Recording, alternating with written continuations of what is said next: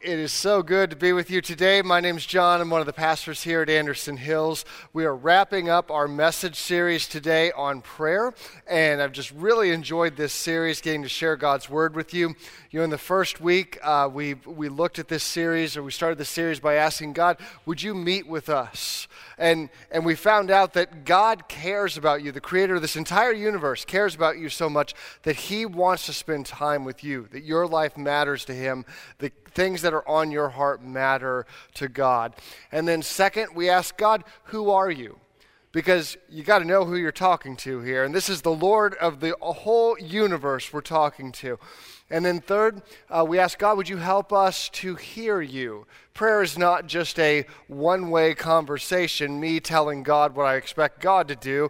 It's me listening to God as well, that I can cast my cares upon him, knowing he cares for me, but I also listen to God, believing that God speaks to me.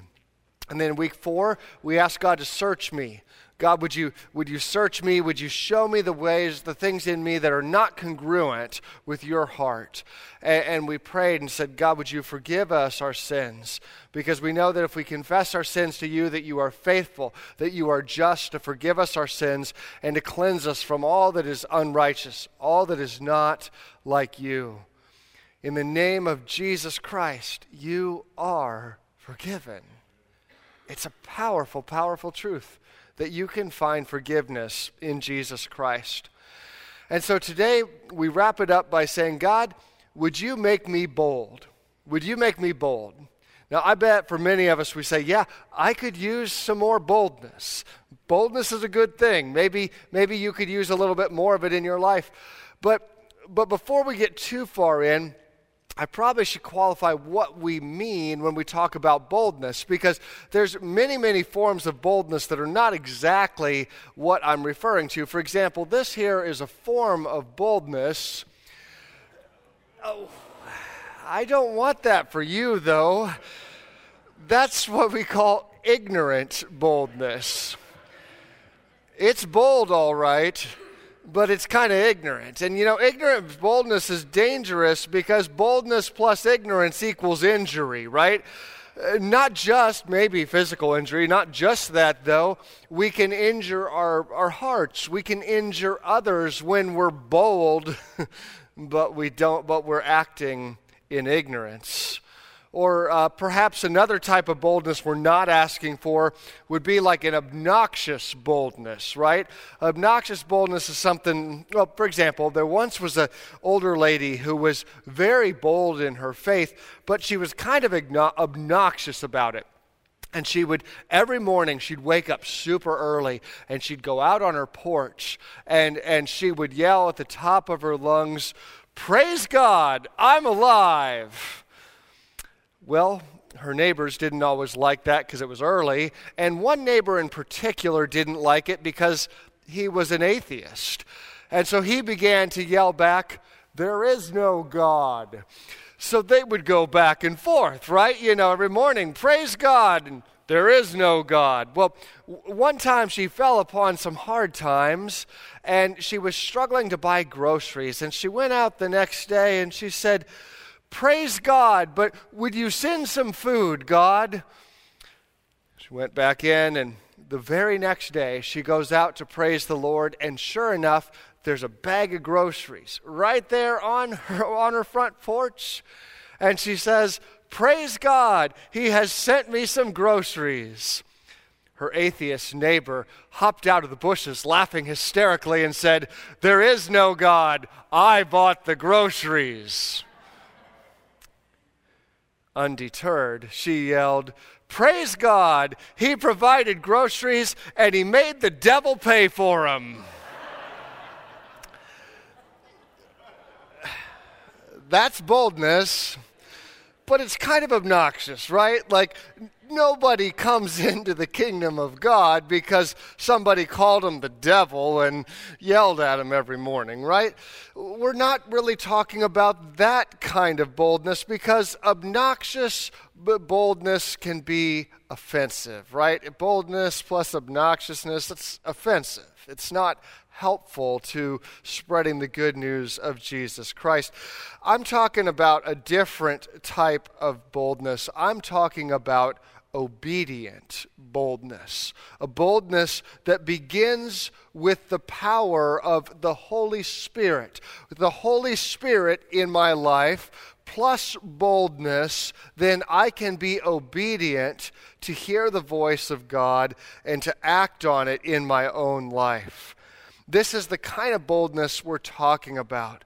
It's a boldness that prays and it says, Jesus, I want you to be the Lord of my life. I want to follow you. I want to live for you. So, Holy Spirit, I need you to change me, to make me bold, that I can do everything you call me to do. That's a life-changing prayer. It's a life-changing boldness. Instead of living for myself, God, I want to live for you. Now, this can be a tough prayer for us to pray because oftentimes we're scared. We're scared. And it's okay to experience fear. We all do. We all do. But, last week we said that what you fear the most reveals where you trust God the least. What you fear the most reveals where you trust God the least. Fear can be like a blinking red light that can show where I'm struggling to have faith in God. What is it in your life that you fear that hinders your boldness? Maybe you fear and you say, God, am I really spiritual enough or smart enough or interesting enough to be used for you? I don't know that I am. Or maybe it's a different kind of fear. Maybe you fear that if you were boldly obedient to God, that he might call you to do something that you don't want to do. Like, he might call you to go to Africa, and you're like, I don't want to go to Africa, right? So I don't know if I'm going to pray that kind of prayer. Or maybe you fear and say, if I was bold for God, how would others see me? How would they look at me? Or what if I would experience rejection? What if I would lose a friend? Or what if a coworker would look at me differently or disagree with me? Maybe there's some deep-seated personal insecurities that go way back even to childhood, things that hold us back. Whatever it is, Satan is great at using fear to really limit our boldness, using fear to keep us right where we're at. And the devil doesn't have to make you bad. He can just kind of take away that boldness to make you just neutral, to where you're not really doing much for God because honestly you're scared. You're scared. Have you been there? I bet we all have. For me, there have been times in my life where I've stepped forward in holy obedience, just been some of the best times ever. And there's been other times where I've struggled and I've failed to do so.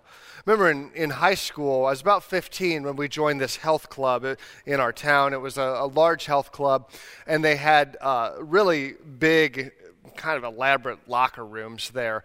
Like, it wasn't just like lockers. You had that, but you had all these other things, and some other rooms, like one of them had like TV in there and magazines, that kind of stuff.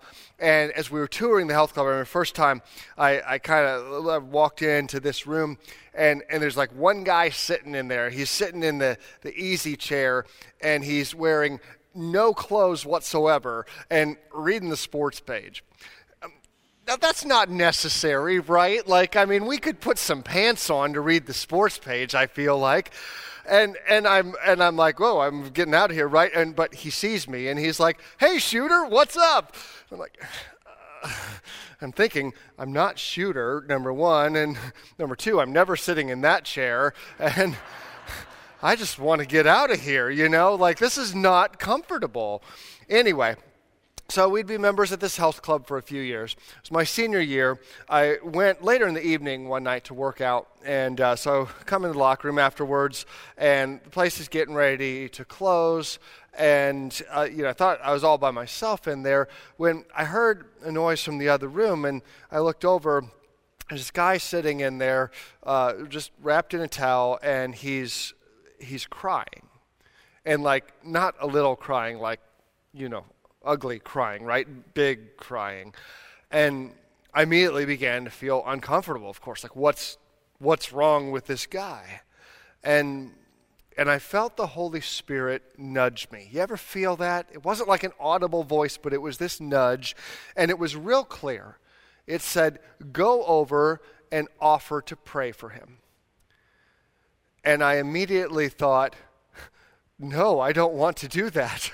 I don't want to go over and talk to him at all. I don't know why he's crying. I'm probably less than half his age.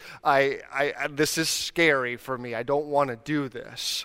I went over to my locker and began to get changed, and I just kept feeling this nudge, right, that I needed to go and do that. And so I got my bag, and I walked by that room again, looking in, kind of hoping he's gone, right? But he's not gone. He's still sitting there, still crying. And you know what your bold, faithful pastor did? Walked right out. I walked right out. I knew exactly. This was not a time I was unclear about what God was saying. I knew what God was saying, and I chose not to do it. I was driving home, and my heart was just sinking. And all I could do at that point was just pray and say, God, would you send somebody else? Would you send somebody else? Not a good feeling, because I knew that God called me to do that. I don't know why God called me to do that. I don't know what God was going to do, but I knew that I was called to do it, and I chose not to. And ultimately what it revealed was a lack of trust in God. When God calls you to step out in boldness, you learn how much you trust God. Because at the end of the day, that's it. If it's God's call, then it's going to be God's power that strengthens me to do it. It wasn't my bright idea. And the fact was, I didn't trust God enough to use me in that situation. If you've got one like that, hear me, I'm not trying to shame you. We've all been there. We've all messed it up. In fact, if you read the Bible, you'll see countless stories. In fact, the majority of the folks who God used, they oftentimes did not step forward in boldness. In fact, they were often very timid and messed it up numerous times. Remember when Jesus, he had called 12 disciples, right? And it's getting right to the end of his ministry. He's meeting there with them in the upper room, and he says to them, this night, one of you is going to betray me. Judas, one of the 12, is going to betray him. But then there was another one, and he said, one of you is going to deny me. Peter said, surely not I, Lord. Even if everybody would fall away, not I. I'm Peter, remember? You renamed me the rock on which you build your... I would never fall away. And later that night, the temple guard would come and they would arrest Jesus. They would take him away. Peter would trail off in the distance to follow, which was more than most of the disciples, in fact, who just ran away and hid. Peter would be there at a distance. A young servant girl would say, hey, weren't you with him? Peter would swear, I never knew the man. It would be 3 times that night, just as Jesus predicted it.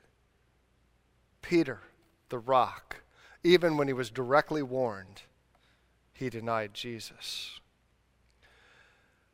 And we know the rest of the story. We said it earlier in the Apostles' Creed. Jesus would be crucified, dead, and buried. The 3rd day he would raise from the dead. He would ascend into heaven, and now he's seated at the right hand of God the Father Almighty. And he did something very interesting, Jesus did. He left those disciples and the church, which most scholars would agree was probably 150 or less people at the time, a very small church, if you will. They didn't have a building or a home base, a very small group and a very timid group. Jesus left them with the responsibility to go into all the world and preach the good news. Now, I don't know about you, but that plan seems to have some gaps in it to me, right? Like a chunk of these people denied you or ran and hid just a few weeks ago. You think they're going to be the ones to do all this? Ooh, how's this going to work? Well, 2 words: Holy Spirit. Holy Spirit. It wasn't going to be by their power. It wasn't going to be by their charisma. It wasn't going to be by their strength or their boldness this was going to happen. No, this was only going to happen by the power of the Holy Spirit. So the believers, they went, they were obedient. They waited for the promised Holy Spirit to come upon them in power. And in Acts chapter 2, you have the day of Pentecost, where the Holy Spirit falls upon the people in just such a powerful way. Remember, tongues of fire, and they go pouring out into the streets, and they begin to share the good news of Jesus Christ. Peter begins to preach, and that day, 3,000 people become followers of Jesus. The church grows from 150 to well over 3,000. That's a pretty good day for church growth, right? So the Holy Spirit is on the move. And then soon after that, Peter and John, they're on their way to the temple for a prayer meeting. And as they come in, there's a lame guy who's sitting there. He's been there his whole life. The Bible later tells he was over 40 years old. You see, in that kind of in that kind of economy, when you can't walk, there's not many job opportunities because it's mostly a manual labor-based economy. So here he is, and every day he begs that people will give him what he needs to make it through the day. Well, Peter and John, they see him, and they say, "Hey, look at us." And he looks up, and Peter says this, Acts chapter 3, "I don't have any silver or gold for you, but I'll give you what I have. In the name of Jesus Christ the Nazarene, get up and walk." Then Peter took the lame man by the hand, reached up, or helped him up. And as he did, the man's feet and ankle were instantly healed and strengthened. He jumped up, he stood on his feet, and he began to walk. Then walking and leaping and praising God, he went into the temple with them. Now, I don't know about you, but that's not a normal prayer service, right? Imagine if you came for prayer that day, right? And there's lame Larry. You've seen him all his life sitting there, right? And he's running around the temple, jumping all around, happy as can be. You're like, what happened? And he's like, talk to Peter and John. I don't know. I mean, they told me to get up and walk. And they said, Peter and John, what's going on? How is this possible? And they immediately, they give glory to Jesus. And they say that this is not us, this is Jesus who is at work. Acts 3:13. Peter, he goes right into a sermon like any good preacher would, right? He says, this is the same Jesus who you handed over and rejected before Pilate, despite Pilate's decision to release him. Even the Roman guy got it right, and you did not. You rejected this holy, righteous one and instead demanded the release of a murderer. You killed the author of life, but God raised him from the dead, and we are witnesses of this fact. Wow. Think about that. Peter is preaching just weeks after the crucifixion of Jesus. And he says to these people, many of whom were probably there yelling, "Crucify him." Guess what? About that Jesus. You killed him, but God raised him back to life. He's not done. Oh no, he is alive. He is powerful. He is on the move. This is Jesus. He's the one who gave strength to this man, who healed this man. We are witnesses of this fact. Well, some other folks were hanging out in the temple that day, the temple guard, like the temple police. These were the same guys who were sent to arrest Jesus. And guess what? They're not big fans of this sermon. So they arrest Peter and John, right? And they arrest them, they keep them overnight. The next day they bring them before the religious leaders, the same religious leaders who had taken Jesus to Pilate to have Jesus be killed, right? And you'd think that maybe a night in jail might have kind of toned it down a little bit for Peter and John, but you'd be wrong. They come out with the same boldness. In fact, Peter preaches part 2 of this You Killed Jesus series that he's in right now, right?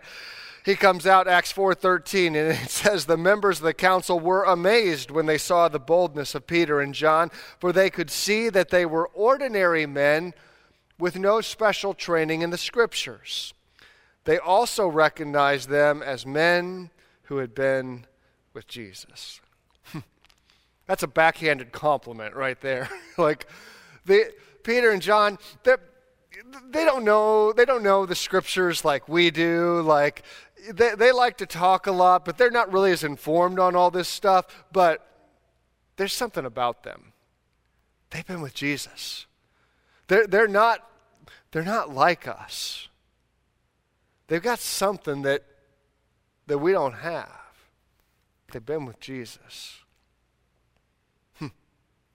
So they released Peter and John because they didn't really have a choice. The crowd was all riled up, and they were so pumped up about this miracle. There wasn't a lot the religious leaders could do because it's really hard to deny that sign. And so they say to Peter and John, okay, we'll let you go, but here's the deal. No more talking about Jesus. And Peter says, nope, we can't do that. But they let him go anyway because they really don't have an option. So then Peter and John, they go back to the followers of Jesus. They've been arrested, and it's evident that persecution is probably going to be starting soon. So what do? Do they say, we need to kind of soften up the marketing of this a little bit, right? And just tone it down. Nope, not a bit. They go back and they pray for the church, Acts 4:29.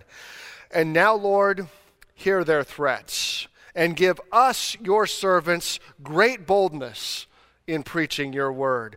Stretch out your hand with healing power. May miraculous signs and wonders be done through the name of your holy servant Jesus. It's a powerful prayer. After that prayer, the meeting place where they were at shook, and they were all filled with the Holy Spirit. Then they preached the word of God with boldness. Man, I don't know about you, but I want that kind of boldness. I want that kind of bold obedience that you get knocked down, you encounter a problem, and you hop right back up by the power of the Holy Spirit and say, more, Lord, fill us more. Give me more of your Spirit. Use me for you. Use me for you. Boldness plus the power of the Holy Spirit equals obedience. We're not talking about an ignorant boldness. We're not talking about an obnoxious boldness. No, we're talking about a boldness that is obedient to the call of the Spirit. They knew that the Holy Spirit was calling them to empowering them to do that miracle. They knew what the Holy Spirit was empowering them to say. Even though it was a tough word, they were not afraid to deliver it. I don't know what God will call me or you to do, but I know He calls us to be obedient. And I want to live that. I mean, I only get one life here on this earth. I don't know how long it'll last. I'm planning on a lot more, but I know I only get one life. I don't want to waste it. I don't want to waste it in fear and timidity. I don't want to waste it holding back and hoping that God will use somebody else. I don't want to waste it when I know that I'm called to do something and I don't do it because I'm scared. I don't want to live that way. I want to live with the same kind of Spirit-empowered obedience that Peter and John lived by. I want to live by that same kind of reliance on the Holy Spirit that trusts that God can and God will move through us. That's why we're having this Holy Spirit conference coming up. And it's going to be a powerful time of experiencing the power of the Holy Spirit right here in our midst. If you haven't signed up, man, get your phone out and do it. Go to the events page or in our app. It's going to be a powerful time. I invite you to join us because I want for all of us to experience this power of the Holy Spirit in our lives, God moving in our hearts. And maybe for you, you feel like fear is holding you back. And you say, okay, you know what, John, I will pray. I'll pray for that kind of boldness someday. I'll do it as soon as this fear kind of subsides in my life. I can't do it right now because I've got this fear, but someday when this fear subsides, then I'll be ready to pray for that boldness. It's not how it works, my friend. It's not how it works. Author John Acuff says it this way. He says, fear does not have a natural conclusion. Fear never ends on its own because it always moves the goalposts, rewrites the rules of the game, and rewrites the rules and changes the game. Fear doesn't finish. Bravery starts. If you're waiting for fear to conclude, quit waiting. Choose bravery. Or we could say choose boldness. Many of you know this is true. Because in your life before, you faced a situation where you had to take a risk. Maybe it was in your business. Maybe it was in your family. Maybe it was in a circle of friends. Maybe it was at school. Whatever it was, where God called you to something and you knew what you needed to do, but you were scared. But instead of sitting back, instead of sitting on your hands, instead of waiting for that fear to go away, instead you stepped out in boldness and God blessed it. God moved.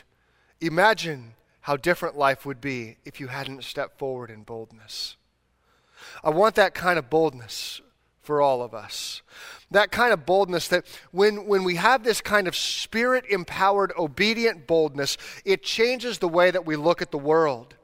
We look at the world with different eyes because we see it through Jesus' eyes. When we see needs, we don't look at them cynically. No, we look and say, God, how can you use me? I want to act in obedience to you. Maybe God will take you into broken places and call you simply to weep with those who weep, to mourn with those who mourn. Maybe God will call you to speak a word of hope into a life that feels like there is no hope. Maybe God will call you to confront something that needs to be confronted. Maybe God will use you to give a generous gift that needs to be given. Maybe God will use you to step up for such a time like this and to start a new ministry or to say yes to God's call to serve. Maybe God will give you new eyes that you will see this world as He sees it. You see, when you pray for boldness, you do it with an expectation that God will move, with a sense that God will move. What if you would ask for something that's beyond your ability? What if you would ask for a boldness that is greater than your fears? What if you would ask for a boldness to step forward and to be faithful? God wants to give you that kind of boldness. He wants to give us as a church that kind of boldness, a boldness that's bold to reach the world for Him. You know, in America, churches are bold at certain things like building buildings and stuff, and that's great and necessary, but we want to be more bold for the mission than anything else. There's no other purpose for us other than making disciples of Jesus Christ. You know, we see lots of examples of boldness around the world, but I saw one this past week that it really touched my heart. In fact, let's listen to this choir here. They're an impromptu choir. probably can't understand them because they're from Ukraine and they're singing in their native language.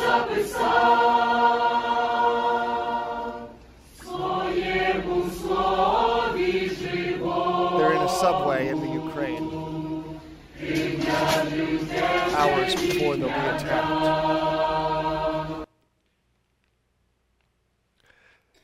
They could be hiding. They could be at home.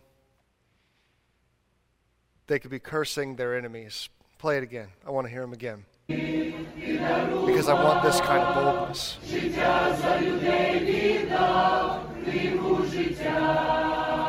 I read that they're singing songs of forgiveness for enemies and love.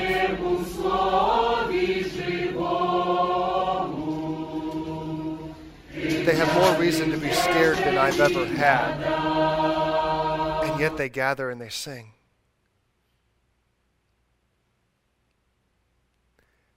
I want that boldness for us. I don't know what real persecution is like. I don't know what it's like to live in fear of a nation coming to attack you. But I want the kind of boldness that remains faithful to God when stuff gets hard. I want the kind of obedient boldness that steps forward like that. That in the midst of man's most scary acts says, no, I put my trust in God. That's where I'm standing. So as we wrap up this series on prayer today, I want to pray for you. I want to pray for us as a church, that God would give us that kind of boldness. And in fact, I want to invite you to a simple act today. I want to invite you as I pray that if you want that kind of boldness, that obedience, all in for Jesus kind of boldness, as I pray, I just want to invite you to stand. I'm not going to invite you to make a speech, or you don't have to come forward, but just to stand right where you're at. So if that's you, would you stand as I pray? Holy Spirit, won't you come in power? Come in power in our lives, in our midst, and fill us with the boldness that only you can bring. God, would you give us the boldness of Peter, the boldness of John? Lord, as our prayer partners walk throughout the room, God, we pray that you would fill us with your Holy Spirit, that you would fill us with that kind of boldness, God. We know what it's like to be the denier. We've been there. But God, we want to be the one who steps forward in boldness and proclaims that you are God, that you are good, that you are faithful. God, we pray that you would give us the boldness that when we're scared, that we'd still be obedient to you. That like our Ukrainian brothers and sisters, God, that we would have that kind of reliance on you. That when we're faced with evil, God, that we would respond with love, with compassion, with prayer, with trusting you, God. Lord, we pray for those who are timid today. Give us strength. Strengthen our weak knees. Take away our fears. Give us the boldness that we can listen to above our fears. God, I pray that you'd give us the boldness to be generous where generosity is needed, to give an invitation where an invitation is needed, to pray where prayer is needed, to see this world as you see this world. God, for those who are at home right now, God, I just pray that those who are at home that are standing, that your Holy Spirit would fill them with your power, God, that you would speak to them, that whatever their circumstance, God, that you would fill them with your boldness as well. For those in this room, God, that you would fill us with your boldness, the boldness to share you with a friend, the boldness to speak the truth in love when it's not popular, the boldness to love someone who seems unlovable, the boldness to speak your truth, the boldness to confront a sin in my own life, the boldness to forgive, the boldness to ask for forgiveness, the boldness to go forth and be different, God, because we have been filled with your Spirit. Oh, come, Holy Spirit, and fill us with your truth. Fill us with your boldness. Fill us with your power. For it's in the strong name of Jesus that we pray. Amen.